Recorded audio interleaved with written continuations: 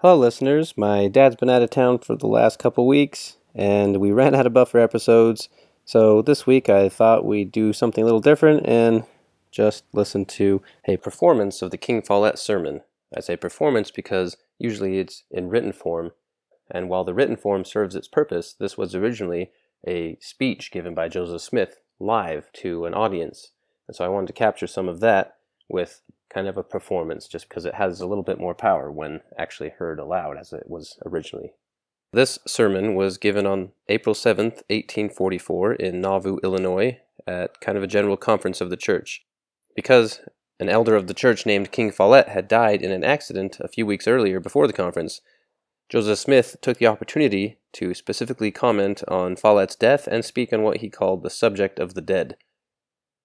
The address has often been referred to as the King Follett Sermon or King Follett Discourse. I'm going to be performing the Times and Seasons version because this is the version that I think most of the early church members would have been most familiar with, as it was the first published edition. This sermon was recorded by several people in journals, and since they didn't have recording devices, none of them are exact, and so the Times and Seasons version, which is amalgamating Thomas Bullock's and William Clayton's independent reports, and was published on August 15th, 1844. Alright, so it starts out saying, "The President having arrived, the choir sung a hymn, Elder A. Lyman offered a prayer.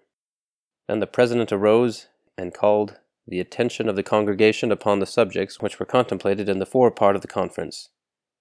As the wind is very hard, it will be hardly possible for me to make you all hear unless there is profound attention. It is of the greatest importance and the most solemn of any that can occupy our attention, and that is the subject of the dead. I have been requested to speak by friends and relatives of Brother Follett, who was crushed to death in a well, and inasmuch as there are a great many in this congregation who live in this city, as well as elsewhere, who have lost friends, I feel disposed to speak on the subject in general, and offer you my ideas, so far as I have ability, and so far as I shall be inspired by the Holy Spirit to dwell on this subject. I want your prayers and faith, the instruction of the Almighty God, and the gift of the Holy Ghost, that I may set forth things that are true and easily comprehended, and that will carry the testimony to your hearts. Pray that the Lord may strengthen my lungs and stay the winds. Let the prayers of the saints enter into the ear of the Lord of Sabaoth, for the prayers of the righteous availeth much. Before entering fully into the investigation of the subject, I wish to pave the way with a few preliminaries in order to make you understand everything. I do not intend to please your ears with superfluity of words or oratory or with much learning, but rather to edify you with the simple truths from heaven. In the first place, I wish to go back to the beginning, to the creation. That is the starting point if we are to be fully acquainted with the mind, the purpose, and the decrees of the great Elohim who sits in yonder heavens. We must have an understanding of God himself in the beginning. If we start right, it is easy to go right all of the time, but if we start wrong, it is a hard matter to get right. There are very few beings in the world who understand rightly the character of God. They do not comprehend that which is past, or that which is to come, and consequently, they know but little above the brute beast. If a man learns nothing more than to eat, drink, and sleep, and does not comprehend any of the designs of God, he is equal only to the beast, who comprehends the same things. It eats, drinks, sleeps, and knows nothing more. Yet it knows as much as we, unless we are able to comprehend by the inspiration of Almighty God. I want to go back to the beginning, and so lift your minds into a loftier sphere, a more exalted understanding than what the human mind generally understands.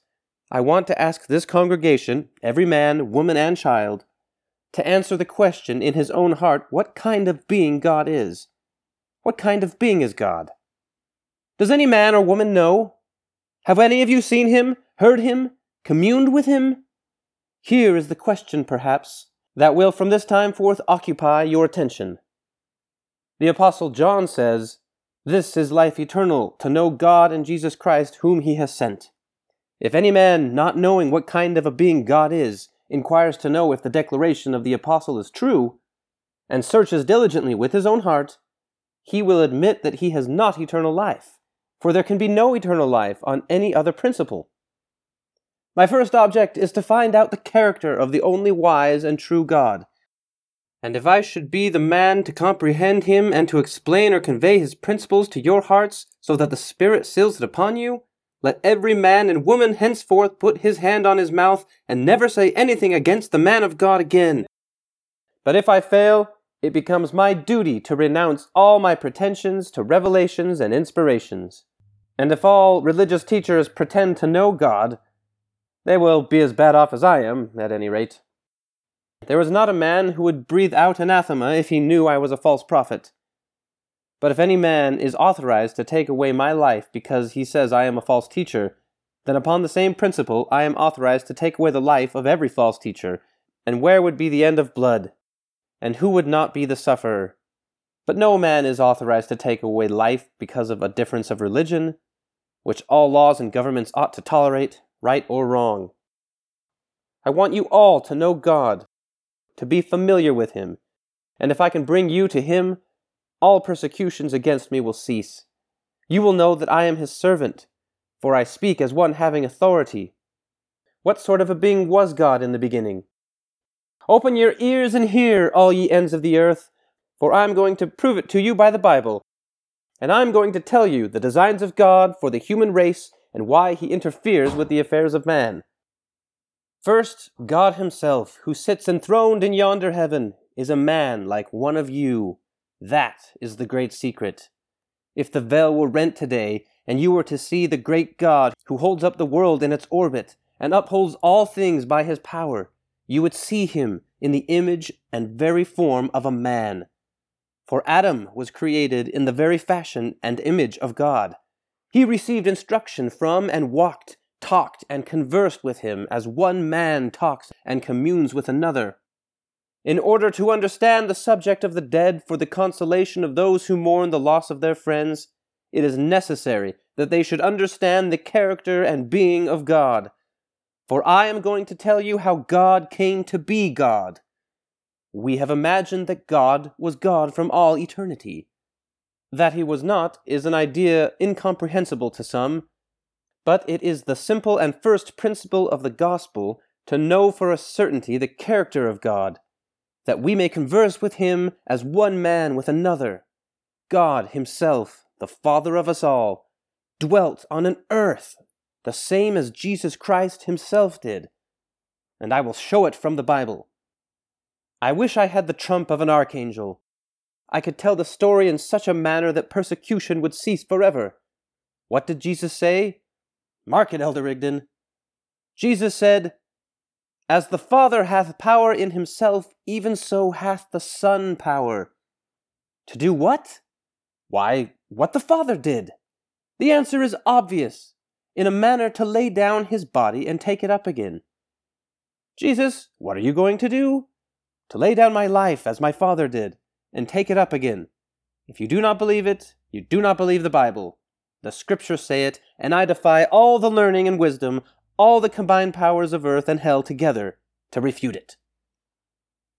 Here then is eternal life, to know the only wise and true God.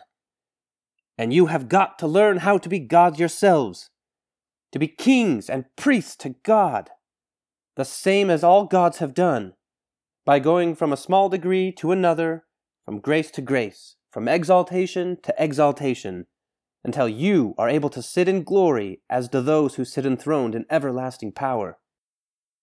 And I want you to know that in the last days, while certain individuals are proclaiming his name, God is not trifling with you or me. It is the first principle of consolation. How consoling to the mourner when he is called to part with a husband, wife, father, mother, child, or dear relative, to know that although the earthly tabernacle shall be dissolved, that dear one shall rise in immortal glory, not to sorrow, suffer, or die any more, but shall be God's heirs and joint heirs with Jesus Christ. What is it? It is to inherit the same glory, the same power, and the same exaltation until you ascend the throne of eternal power, the same as those who are gone before. What did Jesus do? Why, I do the things I saw my Father do when worlds came rolling into existence. I saw my Father work out his kingdom with fear and trembling, and I must do the same. And when I get my kingdom, I shall present it to my Father, so that he obtains kingdom upon kingdom, and it will exalt his glory. And so Jesus treads in his tracks to inherit what God did before. It is plain beyond disputation. Thus you learn some of the first principles of the gospel, about which so much has been said. When you climb a ladder, you must begin at the bottom and go on until you learn the last principle. It will be a great while before you have learned the last. It is not all to be comprehended in this world. It is a great thing to learn salvation beyond the grave. I suppose I am not allowed to go into an investigation of anything that is not contained in the Bible. And I think there are many wise men here who would put me to death for treason. So I shall turn commenter today. I shall comment on the very first Hebrew word in the Bible, Beroshit. I want to analyze the word, Baith, in, by, through, and everything else. Rosh, the head, Shait, grammatical termination. When the inspired man wrote it, he did not put the Baith there. A man, a Jew without any authority, thought it too bad to begin to talk about the head. It first read, "The head one of the gods brought forth the gods." That is the true meaning of the words. Barau signifies to bring forth. If you do not believe it, you do not believe the learned man of God. No man can teach you more than what I have told you. Thus, the head god brought forth the gods in the great council. I will simplify it in the English language. "O ye lawyers and ye doctors who have persecuted me, I want to let you know that the Holy Ghost knows something as well as you do." The head god called together the gods, and they sat in grand council. The grand counselors sat in yonder heavens, and contemplated the creation of the worlds that were created at that time. When I say doctors and lawyers, I mean the doctors and lawyers of the Scripture. I have done so hitherto to let the lawyers flutter and everybody laugh at them. Some learned doctor might take a notion to say, "The Scriptures say thus, and so are not to be altered." But I am going to show you an error. I have an old book of the New Testament in the Hebrew, Latin, German, and Greek. I have been reading the German and find it to be the most nearly correct, and to correspond nearest to the revelations I have given for the last 14 years. It tells about Jochebod, the son of Zebedee. It means Jacob. In the English New Testament, it is translated James. Now, if Jacob had the keys, you might talk about James throughout all eternity and never get the keys. In the 21st verse of the 4th chapter of Matthew, the German edition gives the word Jacob instead of James. How can we escape the damnation of hell except God reveal it to us? Men bind us with chains. Latin says Jochebod means Jacob. Hebrew says it means Jacob. Greek says Jacob. German says Jacob. I thank God I have got this book, and I thank Him more for the gift of the Holy Ghost. I have the oldest book in the world, but I have the oldest book in my heart. I have all the 4 Testaments. Come here, ye learned men, and read if you can. I should not have introduced this testimony were it not to back up the word Rosh, the head. I should not have brought it up except to show that I am right. When we begin to learn this way, we begin to learn the only true God, and what kind of a being we have got to worship. When we know how to come to Him, He begins to unfold the heavens to us and tell us all about it. When we are ready to come to Him, He is ready to come to us. Now I ask all who hear me why the learned men who are preaching salvation say that God created the heavens and the earth out of nothing. The reason is they are unlearned. They account it blasphemy to contradict the idea. They will call you a fool. The Holy Ghost within me comprehends more than all the world, and I will associate with Him. The word create came from the word barau. It does not mean to create out of nothing. It means to organize, the same as a man would organize materials to build a ship. Hence we infer that God had materials to organize the world out of chaos, chaotic matter, which is element, and in which dwells all the glory. Element had an existence from the time he had. The pure principles of element are principles that can never be destroyed. They may be organized and reorganized, but not destroyed. I have another subject to dwell upon. It is impossible for me to say everything I would like to say about it, but I shall touch upon it. Time will not permit me to say all. I am referring to the resurrection of the dead, that is, the soul, the mind of man, the immortal spirit. All men say God created it, in the beginning. The very idea lessens man in my estimation. I do not believe the doctrine. I know better. Hear it, all ye ends of the world, for God has told me so.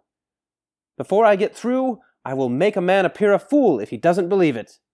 I am going to tell of things more noble. We say that God himself is a self-existing being. Who told you so? It is correct enough, but how did you get it into your heads? Who told you that man does not exist in like manner upon the same principles? How does it read in the Hebrew? It says God made man out of the earth and put into him Adam's spirit, and so he became a living body. The mind of man is as immortal as God himself. I know that my testimony is true. Hence, when I talk to these mourners, what have they lost? Their friends and relatives are separated from their bodies for only a short season. Their spirits existed co-equal with God, and they now exist in a place where they converse together, the same as we do on the earth. Is it logic to say that a spirit is immortal and yet has a beginning? Because if a spirit has a beginning, it will have an end. That is good logic. I want to reason further on the spirit of man, for I am dwelling on the spirit and body of man, on the subject of the dead. I take my ring from my finger and liken it unto the mind of man, the immortal spirit, because it has no beginning. Suppose I cut it into two. As the Lord lives, because it has a beginning, it would have an end. All the fools and learned and wise men from the beginning of creation who say that man had a beginning prove that he must have an end. If that were so, the doctrine of annihilation would be true. But if I am right, I might with boldness proclaim from the housetops that God never did have power to create the spirit of man at all. God himself could not create himself. Intelligence exists upon a self-existent principle. It is a spirit from age to age. There is no creation about it. Moreover, all the spirits that God ever sent into the world are susceptible to enlargement. The first principles of man are self-existent with God. God found himself in the midst of spirits and glory, and because he was greater, he saw proper to institute laws whereby the rest could have the privilege of advancing like himself, that they might have one glory upon another, and all the knowledge, power, and glory necessary to save the world of spirits. I know that when I tell you these words of eternal life that are given to me, you taste them, and I know you believe them. You say, honey is sweet, and so do I. I can also taste the spirit of eternal life. I know it is good. And when I tell you these things that were given me by inspiration of the Holy Spirit, you are bound to receive them as sweet, and I rejoice more and more. I want to talk more of the relation of man to God. I will open your eyes in relation to your dead. All things whatsoever God in his infinite wisdom sees proper to reveal to us while we are dwelling in mortality in regard to our mortal bodies are revealed to us in the abstract, independent of affinity to this mortal tabernacle, revealed to us as if we had no bodies at all. And those revelations which shall save our dead will save our bodies. God reveals them to us in view of no eternal dissolution of the body. Hence the responsibility, the awful responsibility that rests upon us in relation to our dead. For all the spirits who have not obeyed the gospel in the flesh must either obey it in the spirit or be damned. Solemn thought, dreadful thought. Is there nothing to be done? No salvation for our fathers and friends who have died and not obeyed the decrees of the Son of Man? Would to God that I had 40 days and nights to tell you everything. I would let you know that I am not a fallen prophet. What kind of characters are those who can be saved, although their bodies are decaying in the grave? When His commandments teach us, it is in view of eternity. The greatest responsibility in this world that God has laid upon us is to seek after our dead. The apostle says, "They without us cannot be made perfect." Now I will speak of them. I say to you, Paul, you cannot be perfected without us. It is necessary that those who have gone before and those who will come after us should have salvation in common with us. And thus God made it obligatory to man. Hence God said He should send Elijah. I have a declaration to make as to the provisions which God hath made to suit the conditions of man, made before the foundations of the world. What has Jesus said? All sins and all blasphemies, every transgression except one that man can be guilty of, may be forgiven either in this world or the world to come. Hence God hath made a provision that every spirit in the eternal world can be ferreted out and saved unless he has committed the unpardonable sin, which cannot be remitted to him. God has wrought out a salvation for all men unless they have committed a certain sin. Every man who has a friend in the eternal world can save him unless he has committed the unpardonable sin. And so you can see how far you can be a savior. A man cannot commit the unpardonable sin after the dissolution of the body, and there is a possible way for escape. Knowledge saves a man, and in the world of spirits, a man cannot be exalted except by knowledge. So long as a man will not give heed to the commandments, he must abide without salvation. A man is his own tormentor and his own condemner. Hence the saying, "They shall go into the lake that burns with fire and brimstone." The torment of the mind of man is as exquisite as a lake burning with fire and brimstone. So is the torment of man. I know the Scriptures. I understand them. I said that no man can commit the unpardonable sin after the dissolution of the body, but he must do it in this world. Hence, the salvation of Jesus Christ was wrought out for all men in order to triumph over the devil. For if it did not catch him in one place, it would in another, for he stood up as a Savior. The contention in heaven was this: Jesus said there would be certain souls that would not be saved, and the devil said he could save them all. The grand council gave in for Jesus Christ, so the devil rebelled against God and fell, with all who put up their heads for him. All sins shall be forgiven except the sin against the Holy Ghost. After a man has sinned against the Holy Ghost, there is no repentance for him. He has got to say that the sun does not shine while he sees it. He has got to deny Jesus Christ when the heavens had been opened to him. And from that time he begins to be an enemy to his work, like the many apostates of the Church of Jesus Christ of Latter-day Saints. When a man begins to be an enemy, he hunts me. He seeks to kill me. He thirsts for my blood. He never ceases. He has the same spirit of them who crucified the Lord of life, the same spirit that sins against the Holy Ghost. You cannot bring him to repentance. Awful is the consequence. I advise all of you to be careful what you do, or by and by you may find that you have been deceived. Stay yourselves. Do not give way. You may find that someone has laid a snare for you. Be cautious. Await. When you find a spirit that wants bloodshed, murder, the same is not of God, but is of the devil. Out of the abundance of the heart a man speaketh. The man that tells you words of life is the man who can save you.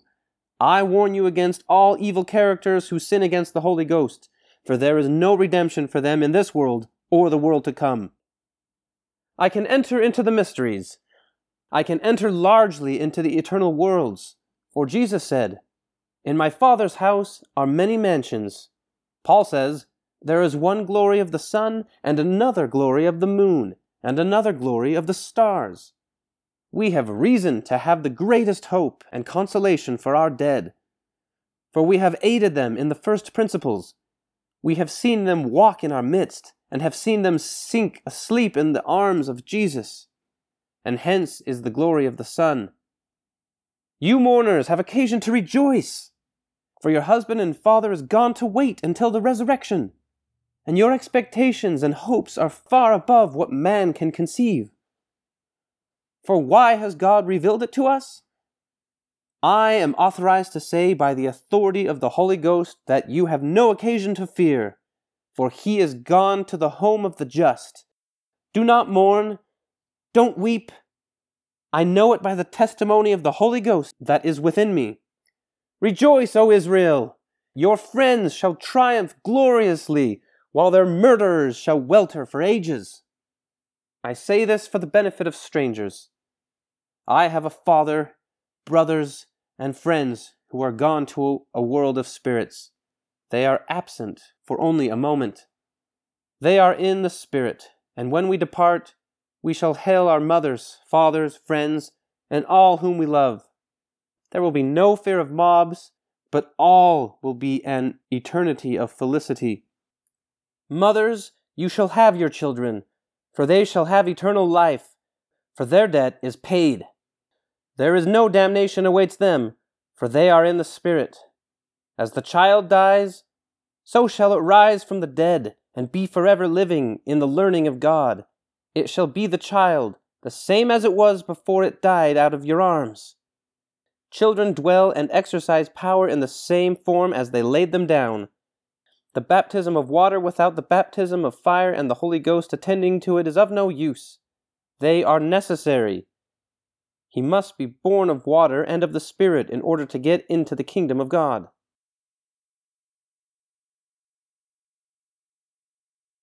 In German, the text bears me out the same as the revelations which I have given you for the last 14 years.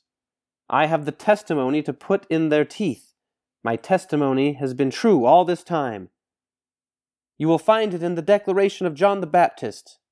John says, "I baptize you with water, but when Jesus comes, who has the power, he shall administer the baptism of fire and the Holy Ghost." Where is now all the sectarian world? If this testimony is true, they are all damned as clearly as anathema can do it. I know this text is true. I call upon you Germans, who know that it is true, to say aye. Aye, aye, aye. Alexander Campbell, how are you going to save them with water alone?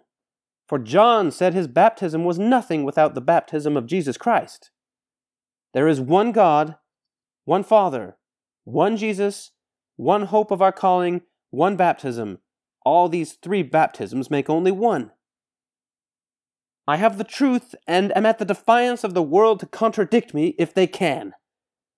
I have now preached a little Latin, a little Hebrew, Greek, and German, and I have fulfilled all. I am not so big a fool as many have taken me to be. The Germans know that I read the German correctly. Hear it, all ye ends of the earth, all ye sinners, repent! Repent! Turn to God, for your religion won't save you, and you will be damned. I do not say how long, but those who sin against the Holy Ghost cannot be forgiven in this world or in the world to come. They shall die the second death. As they concoct scenes of bloodshed in this world, so they shall rise to that resurrection which is the lake of fire and brimstone.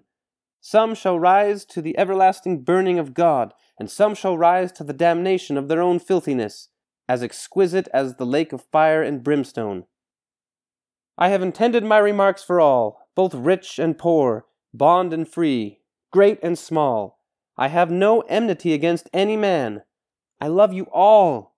I am your best friend. And if persons miss their mark, it is their own fault.